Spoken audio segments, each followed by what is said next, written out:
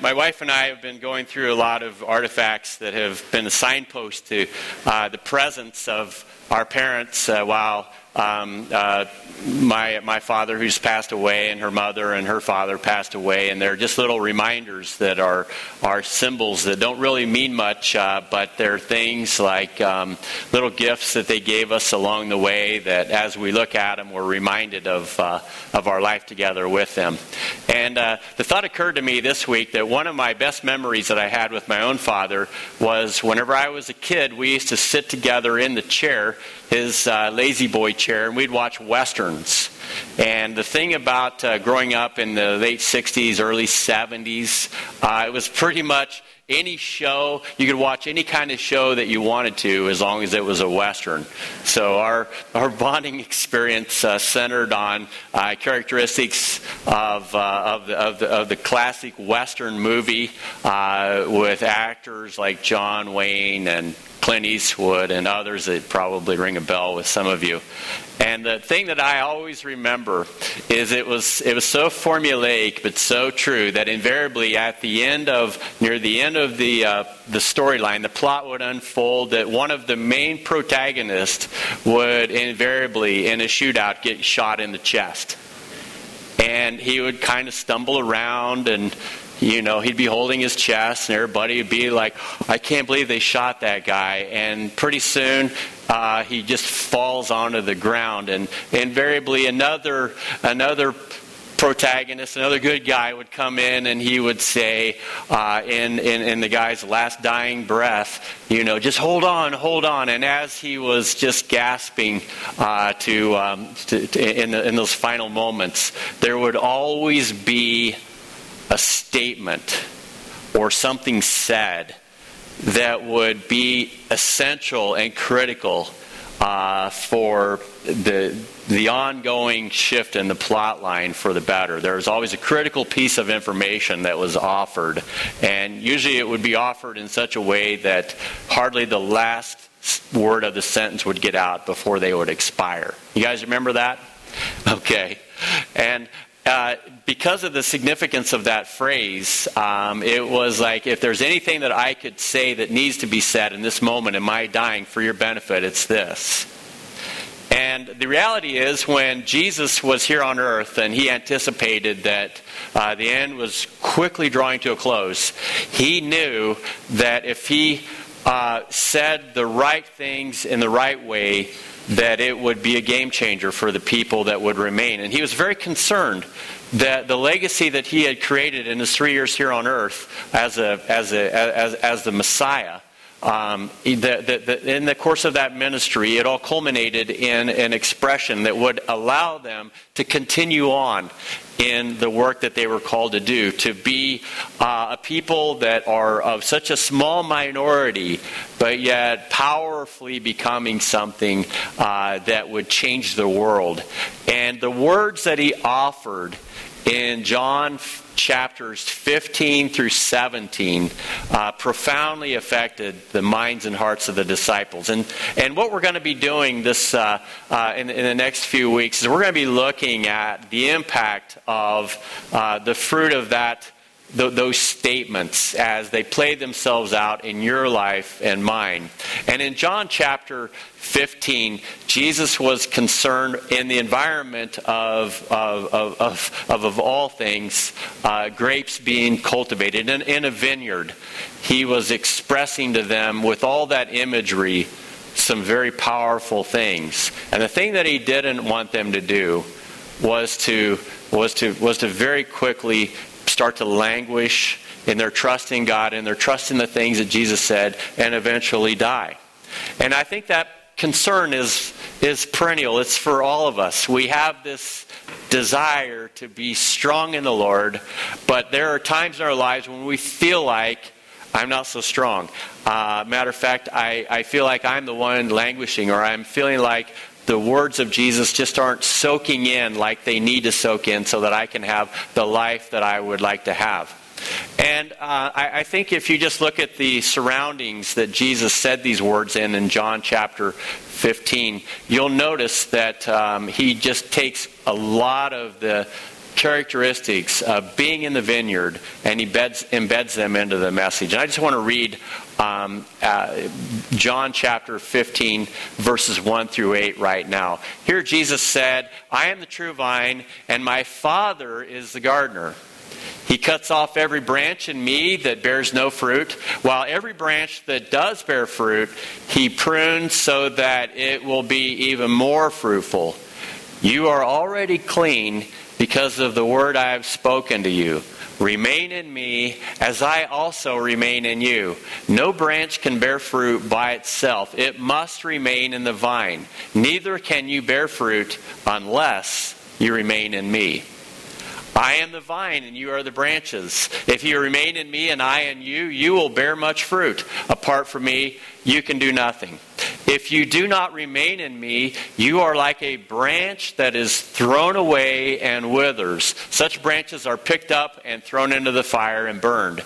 If you remain in me and my words remain in you, ask whatever you wish and it will be done for you.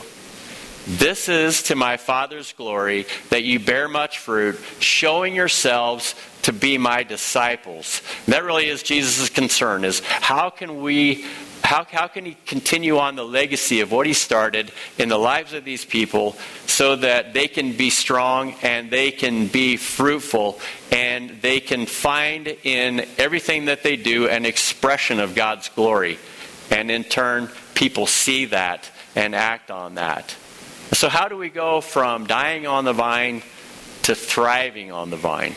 And that's what I'd like to explore. And the thing that I'd like to do is just bring your attention to the experience of a person who lives in the southern part of the state of Ohio. And his whole second half of life was centered not on his mechanical engineering experience, but upon the relationship that he would have with the vineyard, because it had always been the dream of this Eastern European immigrant to one day settle in the United States and to start a thriving vineyard where he could develop his own wine business. And this person, just right around north of Cincinnati, had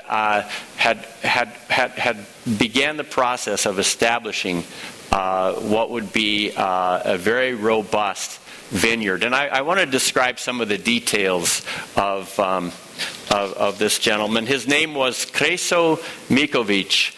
And whenever he began the process of winemaking, he said, in the first year I had 60 vines. And in the second year, he planted more, and 160 of them died. And he was looking at the reasons why what started out to be a thriving business ended up being something that was tanking. And he looked at the climate, and he looked at the grapes that he had, and he said, for some reason, the environment and the grapes that are growing in this environment, they're not thriving. And he discovered a few things, and that was that the roots for the type of grapes that he had under those conditions were not embedding themselves in the ground very well. And he discovered that, interestingly enough, he had to create a process of irrigation, because the roots actually, if they had an overabundance of water, or not irrigation, a process of drainage rather, if the roots did not go down deeply, that his crop would not thrive like it needed to. And so the water actually needed to be drawn away in the location that he was at, because it seemed like he was getting more rain than he actually needed. And the roots needed to dig down deep to look for water in order for that to happen. And he also recognized that whenever the soil and the water management was done appropriately, that all he needed at that point were just three things: the soil, the sun, and the actual winemaker, the person who was responsible for making the grapes thrive. And as he was going and walking through the vineyard every day, one time a person asked him, and said, I noticed that you take the time every day to just walk through the vineyard and inspect the grapes. And his response was, when I'm walking through the vineyard, I'm talking to each of the grapevines, and I'm just interacting with them, and I'm relating to them. And a person asked him, what was the most important thing that would act as fertilizer for the vines? And he said, it would be the shadow of the winemaker. And in that, he was saying that no matter what you did to create the environment, if I wasn't present, talking to the grapes, training up the branches, pruning away all of those things that were draining excess energy from the vine so it wouldn't thrive properly. If my relationship with the vine wasn't there, this vineyard wouldn't be what it was. And he said, in year 3, after I discovered this, I went from having a whole bunch of dead vines to having 500 thriving vines. And then in year 4, I had 2,500 thriving vines. And then in year 5, I had 10,000 thriving vines on a 3-acre plot. And as a result, he would yield at the end of the process 10 tons of fruit in that 3-acre development. And that was the dream that he had. But the thing that we have to carefully note is that typical of anyone who is in that business, it's understandable that there has to be a lot of interaction between the vines and the vine dresser himself. And what Jesus wanted to do for you and I was to point out that we can't go it alone in our faith. We can't just come to church and expect to worship and then find that God's presence will be thriving in our lives throughout the remainder of the 6 days. There is this process that Jesus said we need to pay attention to. And the thing that I think we need to point out is that if we look at the process carefully, we can go from dying to thriving on the vine. And the first step that we have to do is to consider the 3 vital relationships that are critical for thriving on the vine. And in the first one, it's simply this. He says a word in the course of these 8 verses, and he says it some more in the course of the whole discourse. And it's the word that some versions of the Bible describe as abiding. But in this particular translation, it's remaining. Either way, it's Jesus' way of saying you have to stay connected in me. You have to remain in me. And if you're a new believer and you're thinking, I'm saved and I'm beginning to process what it means to follow God, and perhaps I'm praying and I'm reading my Bible, but I'm not really sure what it means to remain in God. And I would say that if you look at the vine dresser for a minute, you could see that his interaction made all the difference. And maybe from his example, we discover some things. If he's going through the vineyards every day and he's talking to the plants, it's his way, and I don't know how plants listen. Matter of fact, I'm not even sure I know how people listen sometimes. But because we have varying degrees of deafness in my own house, things are heard very clearly whenever they're within earshot clear across the house, if they have bearing on a person. But if they are not interesting, or they're causing one person's will to override another person's will, like can you do the dishes, stuff like that. It's amazing how the inability to hear sets in. And what God wants us to do is just hear His Word. And part of remaining in God is just recognizing that His Word is that life-giving expression to us. It is a book. It's printed in the pages of a book in a way that we could look at it as any other book on the shelf. But when you begin to read the words that are in the Bible, they just start to do something in our hearts. Because there's something that resonates in us that says, this is the source of everything that I need to thrive. I need to hear those words. And when I hear them, I know that it changes me and it helps me to stay close to Him. And perhaps when the winemaker says the best fertilizer is the winemaker's shadow, it means that there is time that is being spent with God that enables us to find that life. Because the life that we have, as He says, remain in me. And if we're just the grapes and the branches, as He describes, we're actually the branches in this metaphor, on the vine, we have to stay connected. And we're connected to basically the more essential parts that go down into the ground, that bring from the ground all the nourishment and everything that is so critical. We can't, as branches in and of themselves, produce the fruit that needs to be produced. So what God is telling us in this particular passage is that we have to keep that close connection with Him, because our lives are sourced in Him. And the second thing that we find with the winemaker is because there's a relationship involved in there, and when you look at the branches, they're all sort of intermingled. And we see that, in a sense, in verse 5, when we read, I am the vine and you are the branches. If you remain in me and I in you, you will bear much fruit. Apart from me, you can do nothing.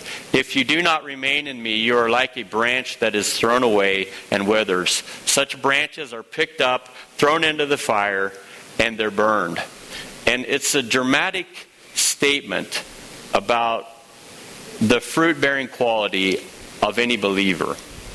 And I don't know about you, but when I read these words, they seem kind of severe. There is a sense that staying connected is critical, but what happens whenever you are disconnected, you begin to wither and you begin to die. And some people would say, well, this is just a form of judgment, and it could be, but it's self-inflicted. It's a way of saying, I once invited God into my world, and it was all good. But then I began to sort of move away from God. And eventually what happens is, the more we disconnect from God, the more we're just dying on the vine. The more the life-giving source begins to really drain away from us. And the more we become really essentially dead. And I think one of the best ways for a person to regain life and vitality isn't just centered on intimacy with God, but it is also community with people that we're surrounded by. And each of those branches that are tied together and that are trained in a certain way are doing this act of fruit bearing together. And the winemaker is orchestrating all of these connections that are happening, branches with each other, the fruit that comes out of it, and the overall vineyard. And when Jesus said, I am the vine and you are the branches, He means us. We, the branches, collectively together. And there is a nourishing power in that. You know, I think one of the best ways for a person to stay connected in the church is by having friends. By having people that outside of the worship gathering you connect with, you relate to, you find in those relationships the words of encouragement that come in a timely way. You find in those relationships that sense of joy that you can't find from other people.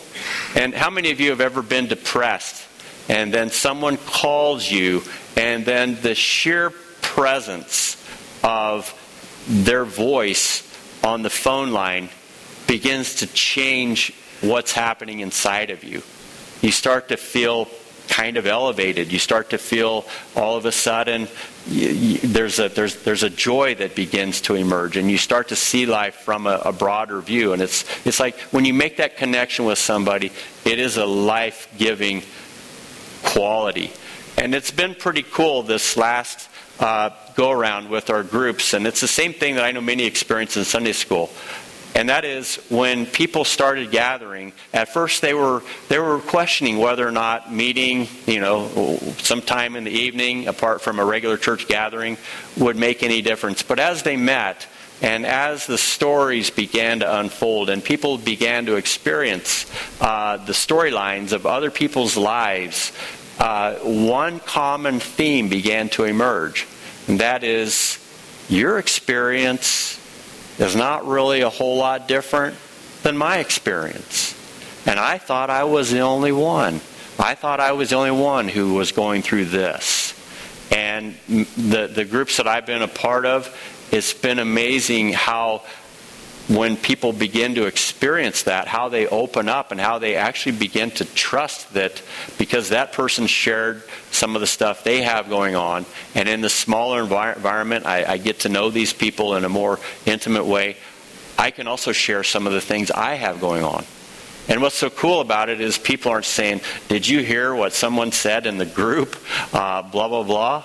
But rather, everyone knows that when their defenses go down a little bit and they begin to process some of the deeper layers that they're experiencing, and it doesn't necessarily go too deep, but deep enough where even at that level, there are people who've been through what you've been through. Or there are people who are going through a similar thing in their own lives. And all of a sudden, you feel connected to those people.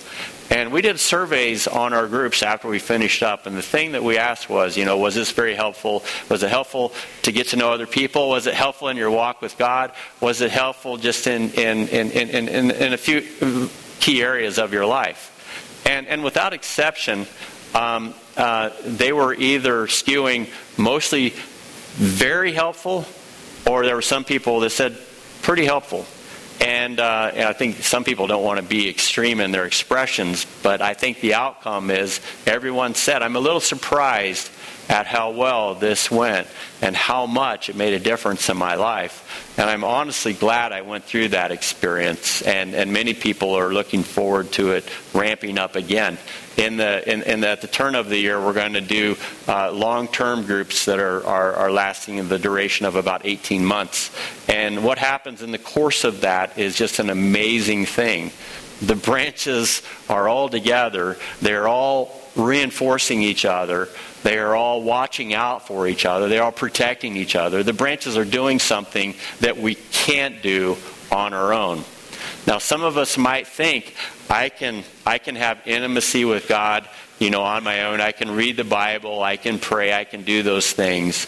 But what Jesus is saying here is, sure, you can do that, but it's not really enough. In order to be fruitful, you have to be mixed with other branches. And the process of doing this together is the most effective process that God can work in to create the fruit that is needed.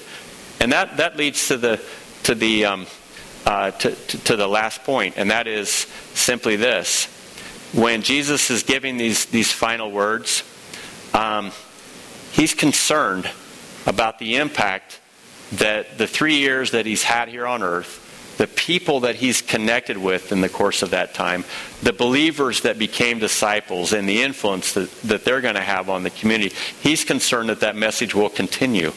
And the influence with outsiders, I think, is perhaps the one thing that is sort of the end game in these 8 verses. And that is, we show ourselves to be disciples.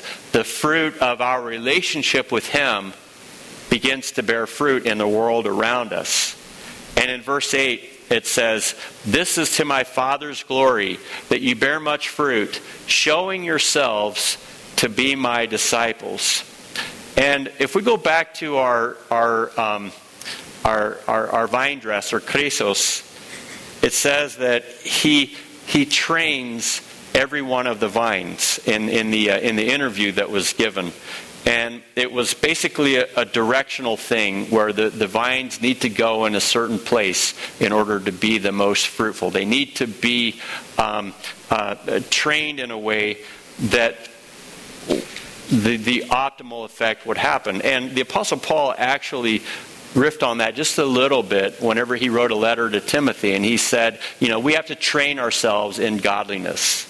And essentially, what he's saying isn't just we have a lot of disciplines to do, but rather as we remain in Christ and we consistently honor that by worshiping on a weekly basis, by being in community with other people, and God working through that mix of people and through himself, remaining in him, what happens is there's fruit that emerges.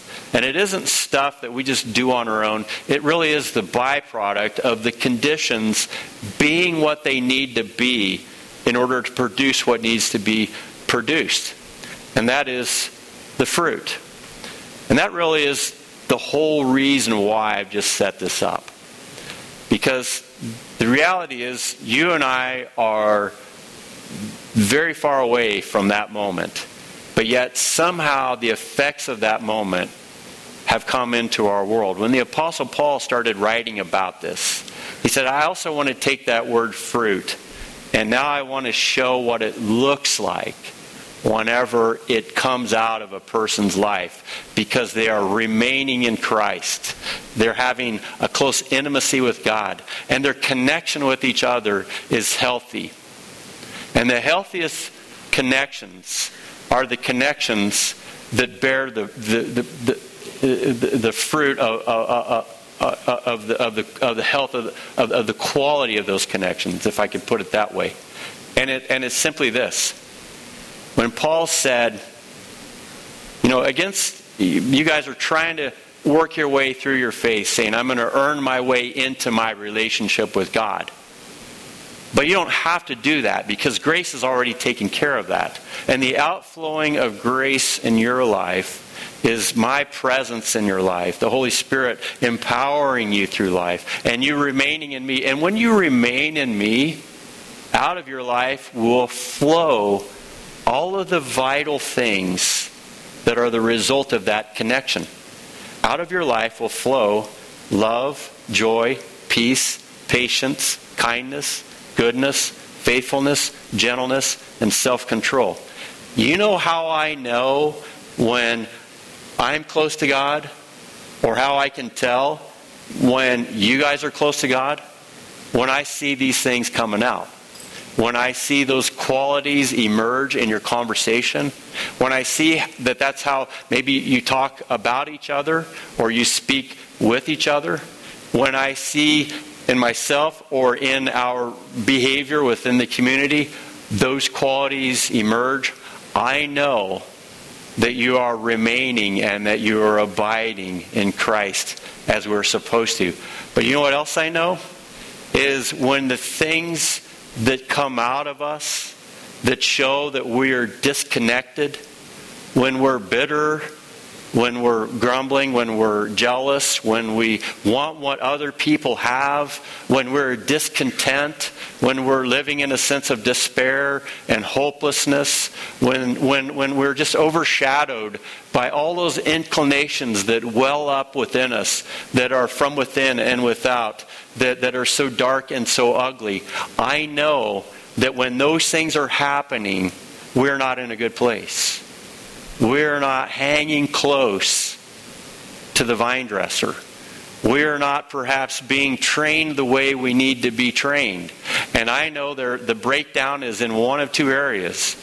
It could be that we're not spending enough time with the Lord in our own personal lives, talking to Him through the course of the day, taking His Word and reading it and consuming it and allowing it to shape us.